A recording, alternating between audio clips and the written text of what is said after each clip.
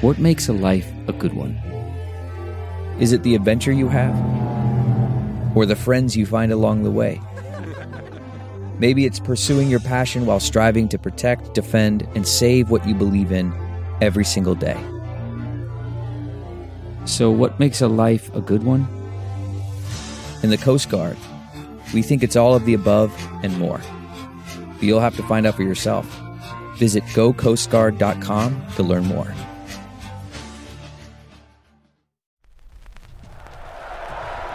Five, 4, 3, 2, 1.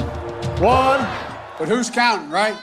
His name is Major. Oh, ladies and gentlemen, please welcome Major Garrett from the nation's capital.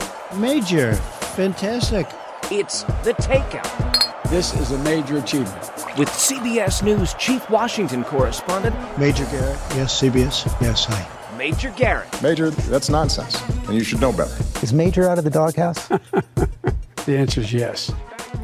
Welcome to the very best part of my broadcast week. I'm Major Garrett, host and creator of The Takeout. However you find the show, podcast platforms, terrestrial radio stations around the country, SiriusXM, POTUS Channel 124, or CBSN. Thank you for finding us. Thank you for hanging out with us. An in-depth conversation this week on race and the reckoning of race in our country. Our special guest is Derek Johnson. He is the president of the NAACP. He is the 19th president of that esteemed organization, been so since October of 2017. Derek, it's great to see you. Thanks for joining us. Good to be here. Thank you. So the eyes of the world, Derek Johnson, are on Minneapolis.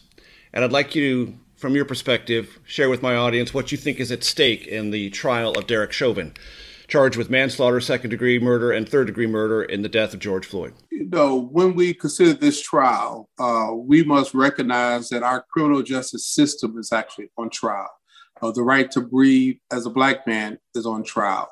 The reality of what's taking place is being seen globally. What was witnessed last year with individuals seeing the recordings from 11 different angles was obvious. George Floyd was murdered by a police officer in broad daylight in the street.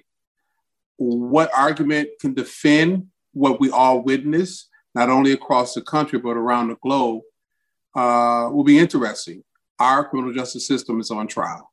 The defense attorneys for Derek Chauvin said he did what he was trained to do. Is that part of the point? That's part of the problem. If, in fact, he was trained to put a knee on someone's neck, who was complying with orders, who didn't pose any threat, who was not at, George Floyd didn't present any risk. But more importantly, he was accused, not convicted, accused of a counterfeit $20 bill. That's a non-violent, non-threatening occurrence. If, in fact, it was true, it should not have been his sentence to death. So the defense attorneys asked, and the judge has allowed evidence to be submitted at trial about a previous encounter with George Floyd the year before, in which it is alleged he ingested drugs and was non-compliant. They want to put together what they would argue to the jury is a pattern of behavior that was troublesome, bothersome, and non-compliant. Relevant or irrelevant? Extremely irrelevant. What we've seen on the video, that George Floyd did not resist his arrest. He did not present a present threat. In fact, he was detained. He was handcuffed. He was laying on his stomach. He didn't pose a violent threat to those officers. In fact, one of the most troubling things I heard in the proceedings is the fact that those officers feared for their lives because of the neighborhood they were in, and they were afraid that the individuals watching was going to pose a threat. Again, that's a fallacy. And if, in fact, they were patrolling in that neighborhood with that state of mind, they should not be in law enforcement. They should not have been in that community. And I think that goes towards their intent to cause harm to George Floyd and anyone else in that community. And does that not speak to the larger atmosphere about all of this, which is to say, the sense, well, he's a tall, muscular Black man, therefore, by definition, he must pose a threat. If he is not instantly compliant, he must be subdued in the harshest manner. And because it's a bad neighborhood, quote unquote, rough methods or intense methods must be employed to send a signal to that neighborhood. Isn't that largely what the backdrop of all of this is, not only in Minneapolis, but many other cities in our country? That's called racism.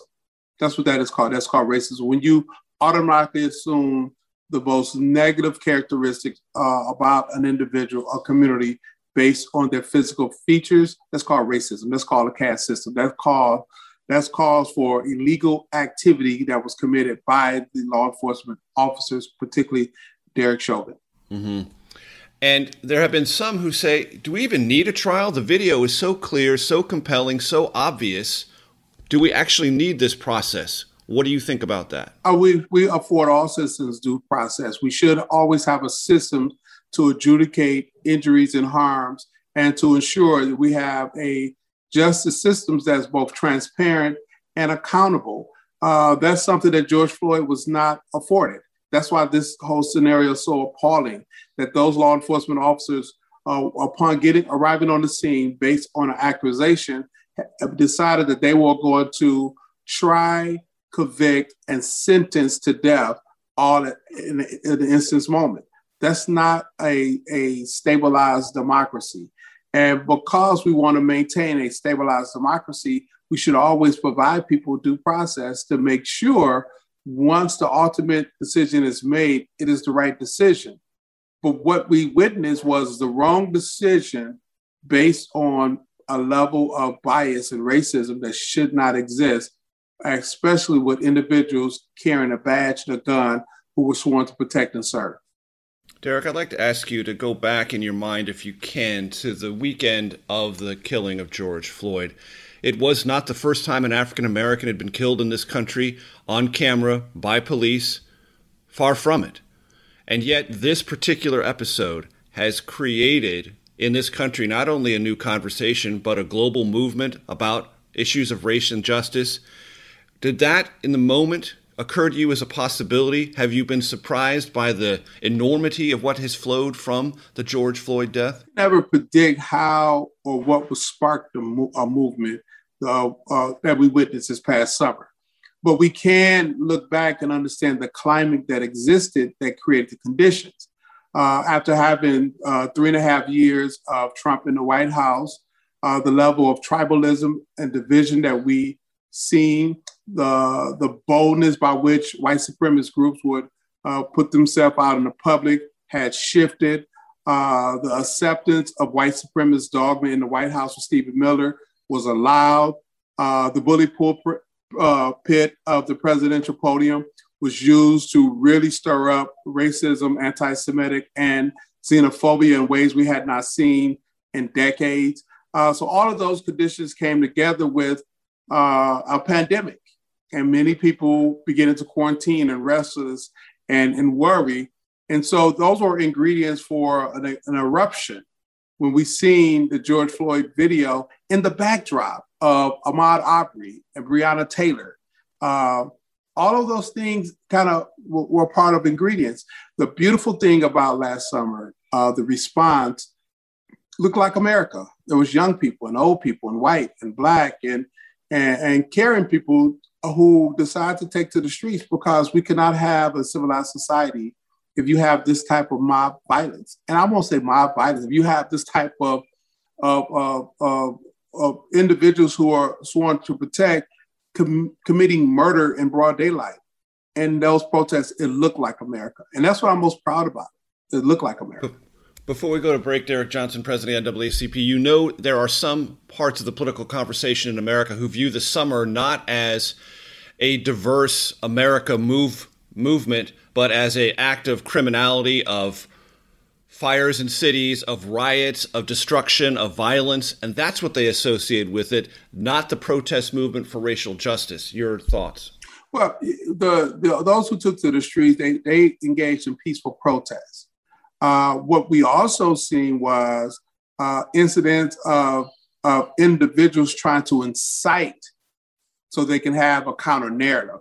You know, I have never, ever met, seen, or been in the presence of anybody who claimed to be Antifa. I don't even know what that is, but it's almost like this fictitious group that's been created to say, here's the problem, when in fact, have you ever talked to someone who claimed to be Antifa? I have never met, seen, been in the presence of, but I've seen a a communication strategy to divert the attention from a value proposition that Black Lives Matter. It's not a statement around an organization or a hashtag. It's a value proposition that goes directly to our Constitution. All men and women are created equal and endowed with certain inalienable rights. And what we seen this summer was peaceful protests of people saying this value proposition applies to all of us. Derek Johnson is the president of the NAACP. Derek, we got to take a quick break. We'll come right back for segment 2 of The Takeout. I'm Major Garrett. Stay with us.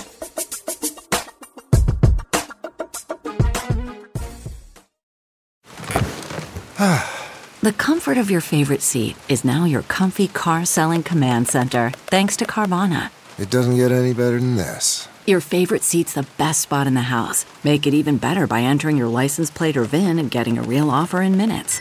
There really is no place like home. And speaking of home, Carvana will pick up your car from yours after you finalize your offer. Visit Carvana.com or download the app and sell your car from your comfy place.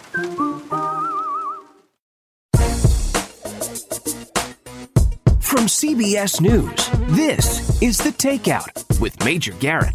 Welcome back. Derek Johnson, president of the NAACP, is our special guest. You talked about Black Lives Matter as a values proposition. What does that mean? What should my listeners and viewers understand what you mean when you say that? The whole concept evolved as a result of what took place in Ferguson, that if law enforcement officers or regular citizens can see an individual who happened to be Black and African American and treat them less than a full citizen, treat them less than a human, that shouldn't be acceptable, that our lives matter, that we should be considered like any other citizen in this country. That is a value proposition. Do we value human life regardless of one's standing, status, race, or ethnic identity? Do we value human life? You've also heard Derek Johnson, president of the NAACP, Blue Lives Matter, back the badge, and this idea that if you are standing on behalf of that value proposition, Black Lives Matter, you are probably standing against police. True, untrue? Absolutely false, and it's erroneous to just propose a position that because one lives matters is in opposition to law enforcement. It's foolish. What we're saying is equal protection under the law should be afforded to all citizens, that we all should be treated equally, and that individuals shouldn't be cast away, treated less than human, or murdered in the streets. That's how that value that conversation started. It's no different than what King talked about on the March on Washington, what so many have fought for, what Chavez organized around workers. I mean, we have to, in this country, do away with a caste system that has really crippled us. We must, in this country, do away with tribalism, which has crippled us. We must, in this country, live up to our full potential by being more inclusive, not less. And I don't want you to have to play the punchline game with me, but also it's a part of this debate, defund the police. There are those who listened to that in the fall campaign, not though President Trump didn't win, but many other Republicans did. I watched the campaigns play out, congressional, local races, and that was a potent issue to rally around if you were a Republican voter. What does the NAACP believe about defunding the police? Well, the real question is, how do you define that? I mean, African Americans, we want our communities safe and secure and protected. We don't want lawlessness and chaos. So I don't go to the buzzwords because oftentimes those buzzwords get flipped on their head. What's underlining the call? What's underlining that is that we've seen over the last several decades a defunding of social services, social workers, mental health programs, activities for young people to be engaged with in targeted communities, and an escalation of budgets for law enforcement to create a military presence. That's not how you nurture a healthy community. And so our position in ACP, we say community should be healthy. And that health should be when there is a mental health breakdown of an individual and there's a call that whether it's law enforcement officers or mental health professionals, they can come and de-escalate and contain. If there is a community or a household that's living in trauma, however that trauma exhibits itself, there should be social workers and wraparound services to support those households or those communities. If you have young people with all of that energy and it's not directed towards activities because of the programs are no longer there, whether it's summer league, baseball, basketball, or after school programs, we must put in place a system so those young people can really burn off that energy in ways in which they can be more productive. And you cannot do that by having competing budgets. You have to do that by having aligned budgets where those services are properly funded with the tax dollars the citizens are putting into the coffers. Mm-hmm. You mentioned Ferguson a while ago. Even the Obama Justice Department looked at that and said there were a lot of problematic aspects of what Michael Brown did, and there was a justification for what the officer did. But I want to talk to you about something else that was going on in Ferguson that I think is relevant to what you just mentioned, which was in Ferguson, it was the police department that enforced the fines for tickets and things. And when people couldn't pay them, their fines went up, their penalties went up, and they were trapped in this sort of place of never getting out from under the thumb of the local government, enforced by the police. And that was a larger construct, quite not separate from, but related to what happened to Michael Brown. That was, it seems to me, a fuse. And that still goes on in a lot of urban areas in our country. The police become the enforcement mechanism for cities that give tickets, run up penalties, run up fines, and people cannot get out from underneath that. But that was the complete story of what happened in Ferguson. So we call it predatory policing, where the municipality or the county governance depend on fines and fees to run the government, which is predatory on the citizens of that city. So they set up speed traps. They create fine structures where it's hard for people to come from under those fee structures. As a result of that, you find individuals have to stay a day or two in jail, losing their jobs. So it becomes a cycle of predatory policing. And what we've seen that actually gave rise to this whole notion of defund, really 4 type of models that create a level of stress in communities. 1 is a predatory policing that I just spoke of. 2 is when police unions have such a grip on the municipality that they can never be held accountable because of qualified immunity and being shielded from their records being publicly displayed if they are found guilty of police misconduct. Secondly, where you have law enforcement officers who have no relationship to the communities that they serve, i.e. they drive in 30 minutes, hour from wherever they live into communities that they're not familiar with, they don't respect, they don't care about. Therefore, there is not the type of community law enforcement agency relationships to foster something differently. And then fourthly, those areas where they have built up military arms for the police force with surplus military goods, and they provide no other support for those communities to address issues of mental health, trauma, or activities. And we've seen that across the country. Right. So for my audience, if I hear what you're saying correctly, it's like, don't think Minneapolis is the place where only this exists. This exists in cities across the country. All across the country. There's a tinderbox element to all of it. And when this question of police reform comes up, this is what you're talking about. Absolutely. And, in a better word is police reform. It is unfair for law enforcement officers, a lot of whom I have a lot of law enforcement officer friends, to get called to a domestic situation. Those are the most dangerous situations because they're volatile. Very volatile, very volatile. I was a police reporter for 6 years. Domestic violence calls are volatile, unpredictable, huge emotions involved, weapons frequently involved, dangerous scenarios. That's right. And what's sad about it, in many of those cases, those law enforcement officers have not been trained to de-escalate the situation. And that's unfair to law enforcement officers. And we want them to go home safe to their families because they are a part of our society. And in some cases, they live in the very same communities. And that's unfair. You can't call police officers out to a situation where you have someone with mental illness and they have been underdiagnosed, overdiagnosed, or not diagnosed at all. Very volatile. And you have to have the type of training to de-escalate, not escalate those scenarios.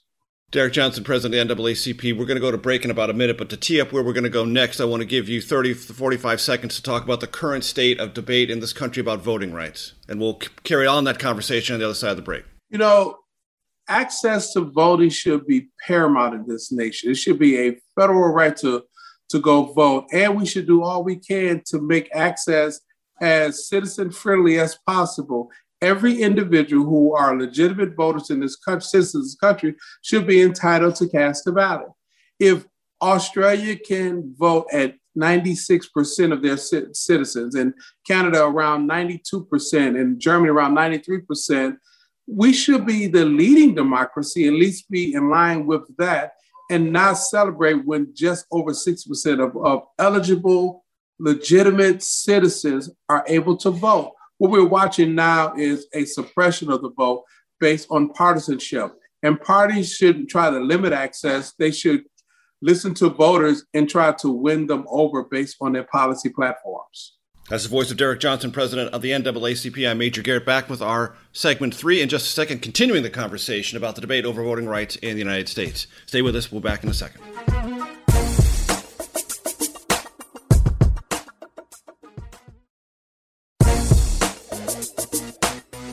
From CBS News, this is The Takeout with Major Garrett. Welcome back. Derek Johnson, president of the NAACP, is our special guest. Eric, just for the audience's benefit, what does NAACP stand for, and is it in any way a name that is anachronistic? National Association for the Advancement of Colored People. It is a name that we're going to hold on to. It means that we are a legacy organization, and as the identity of African Americans has shifted over the decades, that we have to recognize that we represent more than just the African American community. And we have members across the country in 47 states from many walks of lives. Even the African American community, we're not a monolith. We have individuals who are Southern born and rural and urban born in the North, in the Midwest. We have members who are first generation from the Caribbean or the African continent. We have individuals from Native American tribes. We have individuals who are of Irish and Italian ancestry. We are truly a people, organization of people from all walks of life and demographic backgrounds. And I wonder if there's not a part of the name that actually is more relevant now as we think about people of color, whereas in the 60s and 70s, if I as a white person said, oh, there's a colored man over there, I would have been saying something demonstrably racist. Is that shift of perspective happening? I mean, I think association is the most important word in our name, right? Because what we represent is a bottom-up structure with members across the country with equal say on the policy priorities of the association to make sure that democracy works in this nation for everyone, that access to opportunity should be afforded to everyone, that we care for our elderly, that we prepare our young people, and we protect the rights of those who are disadvantaged, however you define that. That is the true mark of a healthy society. Our goal is to have a robust democracy that's both healthy for all citizens and protective of individual rights. So in Washington right now, H.R. 1 is a topic of intense conversation. It is a bill passed by the House. It's pending in the Senate. It has prompted a conversation among Democrats, should they get rid of the filibuster to pass this voting rights legislation? So 2 questions. Does the NAACP support H.R. 1 in its totality, and should Senate Democrats abolish the filibuster in order to bring it to the floor and possibly see it passed? We absolutely support H.R. 1. And the real question here, why does the filibuster exist? How did it come into existence, and how has it been used? And it really was perverted during the periods of segregation, especially starting in the 1930s, where Southern members of the Senate would use the tool to slow down the appointments of federal judges who would be more sympathetic towards civil rights goals and more inclusion. And then it was accelerated after the Supreme Court ruled on Brown versus Board of Education, abolishing in legal standards the Plessy versus Ferguson decision that created separate but equal, and then accelerated from appointment of judges to anything that a member in the minority party didn't like so that they can hold hostage the nation. We should not allow a procedural rule to stop policy that's beneficial to all citizens. So if Senate Democrats don't get rid of the filibuster, they are at least indirectly maintaining a racist procedural mechanism. Is that true? That's absolutely true. It is a scenario where the filibuster in its creation may have been created so that the Senate as a deliberative body can temper down the emotional outbursts of passing something fast to a perverted tool by segregationist senators from the South, Senator Russell from Georgia, or Lyndon Johnson before he became president, or Hiram Eastland, or Bilbo out of Mississippi. And they used that tool to slow down integrating society. We should not allow that tool to continue to be used in that. Are you satisfied with President Biden's position on this question? It's funny. We have not even 100 days into his administration, and we've done more in the 70 so days than we did in 3 years to begin to unravel the knot that we've seen put in place over the last 4 years. The pace by which he's going, I am satisfied with that, while at the same time I'm urging to speed it up even more. And it's not just the filibuster process, it's also the blue slip.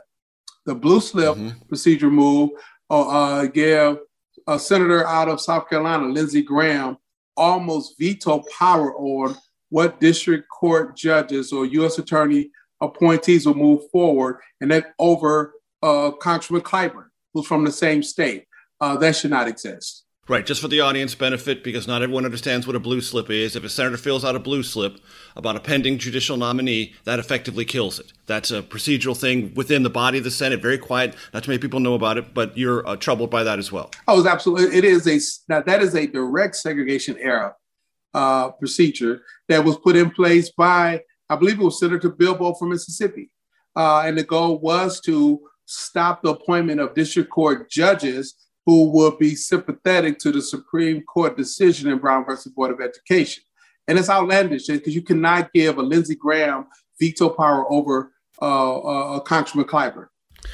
Derek Johnson, President of NAACP, I want to change your vantage point just a second, or I want to learn your vantage point, not change it, but I want to change the conversation's direction out of Washington into something dealing with college athletics. Supreme Court's going to have a hearing today. We're recording this on Wednesday.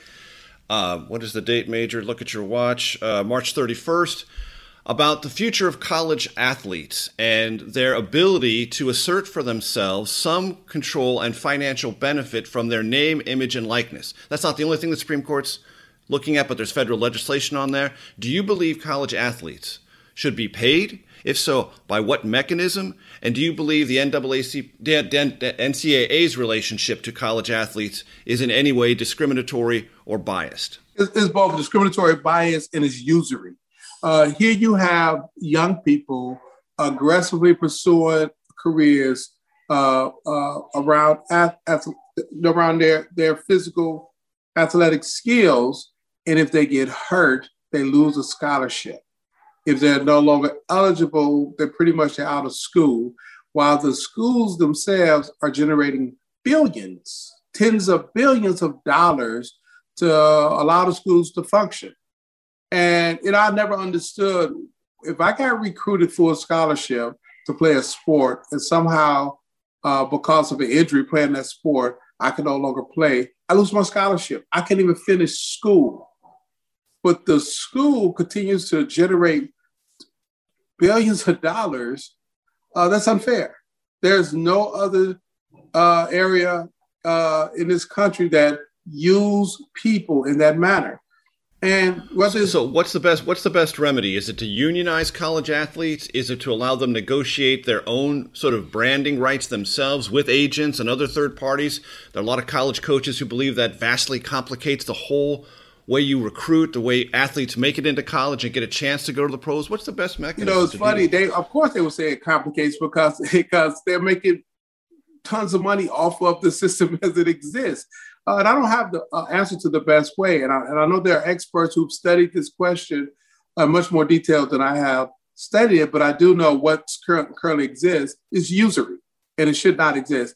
Think about, you named a major school, college sports make up a substantial portion of their whole budget. I mean, in some cases, it's over 50% of the total school's budget. And the players... It drives alumni development donations. It drives visibility. It drives recruitment for athletes, enrollment numbers, everything. Everything. You recall when ESPN first came into existence, ESPN grew its identity based on the ACC of a bunch of schools no one ever even heard of, Seton Hall and Villanova. And all of a sudden, these teams playing on ESPN became the darlings of the 80s when everybody wanted to go, oh, I'm going to Syracuse, I'm going to Villanova, I'm going to St. John's. I was like, where is it? Have you ever really heard of it before? And those schools grew tremendously as a result of these sports teams. But the players who didn't make it into the NBA, who didn't make it into the NFL or Major League Baseball, they were left behind. That is the voice of Derek Johnson. He's the president of the NAACP. Back for segment 4, The Takeout, in just 1 second.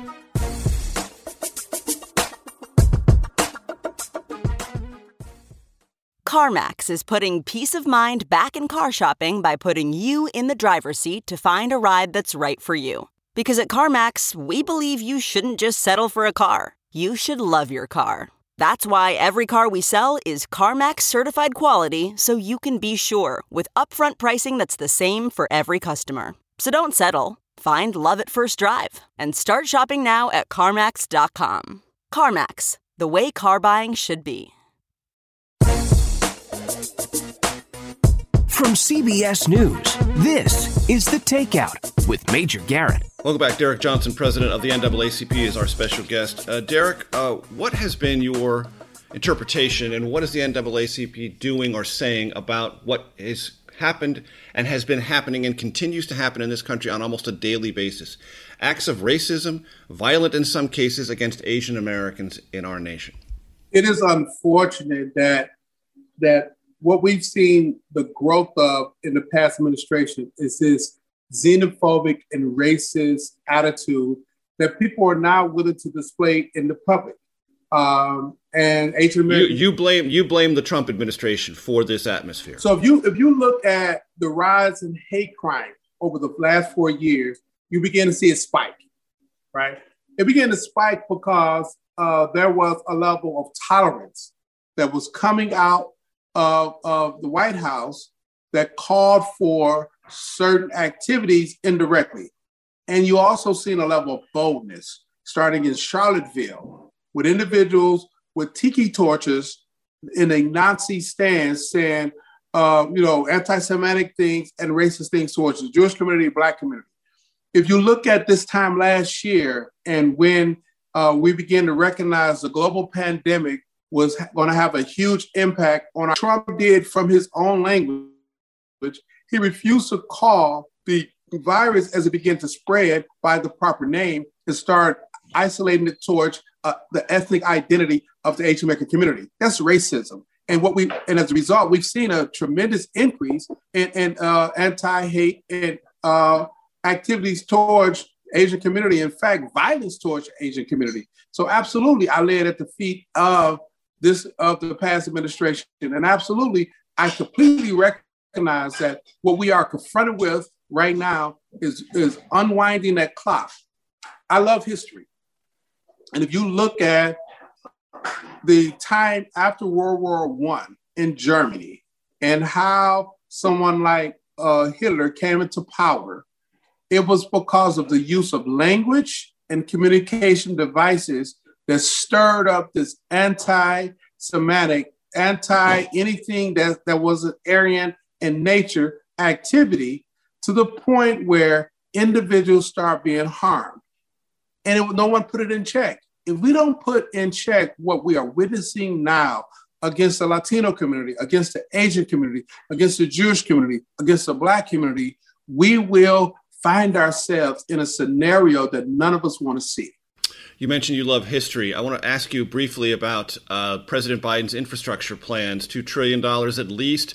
One of the aspects of infrastructure in America, as I don't know if it's a term, infrastructure racism, but certainly black communities have seen infrastructure decisions that have been very harmful to them at a core identity level. What do you want this infrastructure debate to be about that issue and how it intersects with the American urban communities, African-American communities, peoples of color? So let's be clear. The number one driver of our economy in the United States is our infrastructure. It allows the trucks to move across bridges. It allows the ships to get into port. It allows the companies to identify locales to employ people. And in this infrastructure bill, we must make sure we build out in areas that have been neglected and areas that have been poisoned and in areas where economic opportunities have not allowed for upward mobile economic ability. So you look at Flint. Kids shouldn't be drinking water that's poison, but Flint isn't the only city. There are several cities that their water systems are so old, they need new piping, but that creates jobs. And if you create jobs, people have to be trained. And if we get trained, then that opens up. And that should be equal distribution of those opportunities. That opportunities become a multiplier effect. More people with jobs, more people with money, more money in the economy, more activity for businesses, more activity for businesses mean more jobs being created. And then you improve the quality of life, fewer children being poisoned by water, infrastructure. I mean, it's just a multiplier effect. I wonder if $2 trillion is enough. Should it be $3 trillion? Should it be $4 trillion? Because if you look at the stock market crash in 1929, and you look at how do we get out of that? We got out of that because we had a New Deal. And in that New Deal, people went to work. And in that New Deal, workers had rights that were protected. And in that New Deal, there were policies created so we can see home ownership for the first time. In that New Deal, we created a social safety net that we call Social Security. In that New Deal, people were valued. Now, African Americans, we were left out of much of that New Deal because as we were able to, for the first time, purchase home across society through FHA home mortgage loans, the decision was left to local bankers and developers who use subjective measures to exclude who would qualify and not qualify, not credit scores, which is also biased. And so we were locked out. Redlining. Right. Yeah. And then once we were locked out of being able to qualify for that, you had those same bankers and developers who would draw a line around certain communities, say, this is where the Black people should live. They won't be able to qualify for a home mortgage, but if they are able to buy a home, the value of their home would not appreciate in value and time consistent with the neighborhood. In that New Deal, we was left out because Southern legislators, through the filibuster mechanism, said that we will only support this bill if agricultural and domestic workers were excluded. 80% of African Americans at that time were domestic or agricultural workers. Therefore, that social safety net we call Social Security, we were left out for decades. So in this new deal, through the infrastructure bill, it should be something that is both impactful to the communities that we currently live in, impactful for the jobs that are created, impactful for the wealth that can be generated by families, irregardless of their ethnic or racial background. You use the filibuster reference one more time, and I want to, before we conclude for our radio audience, quickly. When Tim Scott, African-American Republican from South Carolina, brought a police reform bill to the Senate floor last summer, it was filibustered by Senate Democrats. Kamala Harris supported that filibuster. There are those in my audience who would say that's using the filibuster to shut down an African-American Republican who's trying to do something on police reform. That's got to be wrong, too. Well, I like Senator Scott. He and I, we communicate. But the bill he was pushing was a watered-down version of what was needed. Here are some of the key criteria. But why not allow it to be debated? Well, here's the problem. What they were seeking to debate was not to allow a national database of police misconduct. Why should any community not know if a police officer was at an agency and was terminated and they are now serving in a new agency? Shouldn't that be on record, particularly if that person committed child molestation? Right now, we don't even know who these officers are. Are they mentally healthy? Have there been an evaluation that caused them to leave from one agency to the next? And that could be from a white community to a white community. We should not allow for chokeholds or knees on necks. That was in that bill that came out the House, but what Tim Scott was pushing did not include that. Why should a bill advance that didn't have qualified immunity? Now, yes, it should have been debated. Yes, the filibuster should not have been used in that manner, but at the same time, you can go issue by issue and say, well, it was used here. Why should it have been used there? Or you can go to the substance of why it was used and then step back and look at the filibuster bill like, wait a minute, are they using this tool to prevent equal access and opportunity, or are they using this tool to stop equal access and opportunity? Wait a minute, why do we even have this tool? Mm-hmm. That is the voice of Derek Johnson, the president of the NAACP. For our radio audience, we must say farewell. But for those on CBSN and on the podcast platform, stay tuned for the Takeout Outtake Especial. I'm Major Garrett. We'll see you next week.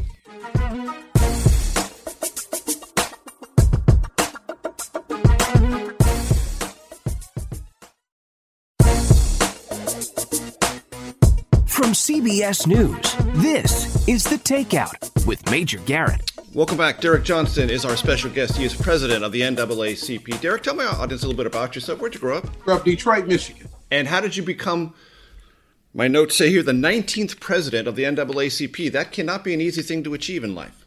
Well, it's, I agree, right?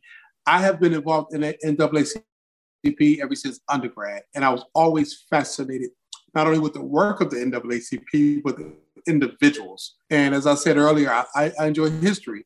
But when I walked into my first state meeting in Mississippi, and I sat there and I didn't know anyone in the room, and I was listening to the individuals talking, and then I began to recognize the name, and I was floored to realize that the people talking were some of the people I was reading about in a history book. I was just shocked. So I got involved, I got immersed in the organization, how it functioned. I went to my first national convention, and it was the convention where Ross Perot said, "You people." And I was there. Yeah. I was there. I was covering the Perot campaign at the time. Yeah, you people. Yeah. People. I believe it was in Indianapolis, if I'm not mistaken. It might have been Nashville. Nashville. And what was fascinating, I'm sitting there and I'm like, what did he just say? And people are like, oh, boo, boo. And I'm like, what did he say? And I was like, wow. But backstage was Al Gore and Bill Clinton. And, you named the individual running for the president. And I was just in awe. The fact that the African-American community can hold an organization like the NAACP for this number of years, and it has such prominence and relevancy that it will command individuals who are running for the office of the presidency. President Bush was at that convention. Nelson Mandela was at that convention. I mean, it was a huge, huge event. I've been hooked ever since. Right. So the organization got started between conversations among prominent New Yorkers in the early 20th century. 1909, I believe, is when it was founded. It has spent most of its time headquartered in Baltimore. It is now moving to the nation's capital, Washington, D.C. Why, and what is the significance of that move? Two things. We spend majority of our time in New York City. And in the mid-'80s, we moved to Baltimore. We are the leading civil rights advocacy organization, not only the nation, but the world. Advocacy for public policy. We must be in the nation's capital because that's where public policy is created. And I love the city of Baltimore. It's a great city. But if we are the leading African-American advocacy voice in the world, we need to be in the center of power where public policy for this nation is created, and that is Washington, D.C. And the U Street Corridor also has its own roots in that experience in the nation's capital as well. It is so fascinating, and I really applaud the mayor of Washington, D.C. with her vision, her foresight. For African Americans, that corridor of U Street and 14 was like Main and Main Street for African Americans. So many historical monuments there. Frank Reed site. Frank Reed was a strong NAACPer who did a lot. We had a strong presence in that area for our DC branch. And so it is perfect place for us to be. And I truly appreciate and commend Mayor Bowser for her vision to allow us to partner in a development of our headquarters being moved to the nation's capital. Real quick, before we get to the fun and games portion, what would you tell those in our audience about the acceptance of COVID-19 vaccines within the African-American community? Oh, we're seeing people get getting their shots in droves. I don't think it's as much hesitancy as access. And now that there's more access, you're seeing more people getting the shots. And I commend many in the African-American community for overcoming whatever past fears they had to recognize that we must keep ourselves safe. We must keep our families safe. We must keep our community safe. You have no hesitancy whatsoever. I had hesitancy, but, have a neighbor who's a medical doctor, and he walked me through why this is so important, why it was important for me to do it, because what that was symbolized.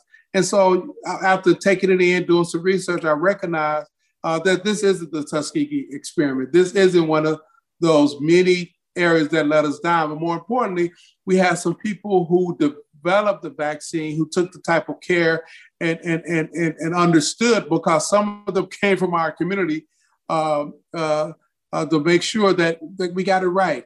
I live in a home with a mother that's older. I need to keep her safe. I need to be safe. I live in a community that I love. I need to keep all my loved ones in my community safe. Very good. We have 3 questions we ask every single guest, Derek Johnson, president of NAACP. So here they are. Take them in whatever order you prefer. Most influential book in your life, all-time favorite movie, and if you're going to indulge yourself musically, what kind of music, artist, or genre are you most likely to listen to? Music is gospel. I work out to gospel music. I love the emotion, the hope that comes out of gospel music. And unfortunately, people around me, when I'm listening to it, they have to hear me sing, and it's agonizing for them, but it's beautiful for me. In terms of book, it's hard for me to say one book. Local People by John Dittmer, Redemption by Nicholas Lehman, the autobiography of Malcolm X, Assata Shakur. I can go on. Cass is the most recent book. I'm fascinated by it. So there's no one book. I just love the journey of our history and the opportunity of our future when you read certain books. Favorite movie? And I love Argon and Harry Potter, because I did that with kids. Favorite movie, the movie play is a Soldier Story. I love that ensemble movie. And I love the movie because I seen the play when they was on travel in Detroit one year. And then I seen the movie, I was like, wow, this is beautiful. So yeah, I can name a ton of the movies. I don't doubt it. Derek Johnson, president of the NAACP. It's been our distinct pleasure to spend an hour with you. Thank you, sir, for your time. We'll please keep in touch. Take care. Look forward to the next time. Thank you. See you next week, ladies and gentlemen. The Takeout is produced by Arden Farhi, Jamie Benson, Sarah Cook, Ellie Watson, Zoe Poindexter, and Jake Rosen. CBSN production by Eric Susanen, Grace Seegers, and Daniel Peebles. Follow us on Facebook, Twitter, and Instagram at Takeout Podcast. That's at Takeout Podcast. And for more, go to takeoutpodcast.com. The Takeout is a production of CBS Audio.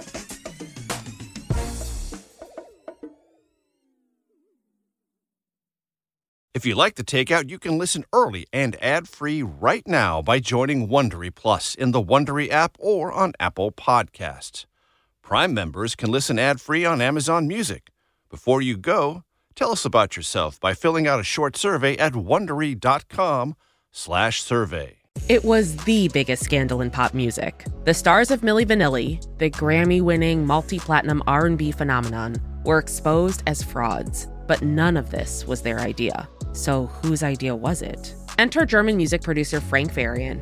He saw the success of acts like Michael Jackson and Prince, and he wanted in, no matter the cost. So he devised the perfect pop heist. 2 once-in-a-lifetime talents who were charismatic, full of sex appeal, and phenomenal dancers. The only problem? They couldn't sing. But Frank knew just how to fix that. Wondery's new podcast, Blame It on the Fame, dives into one of pop music's greatest controversies and takes a never-before-heard look at the exploitation of 2 young Black artists.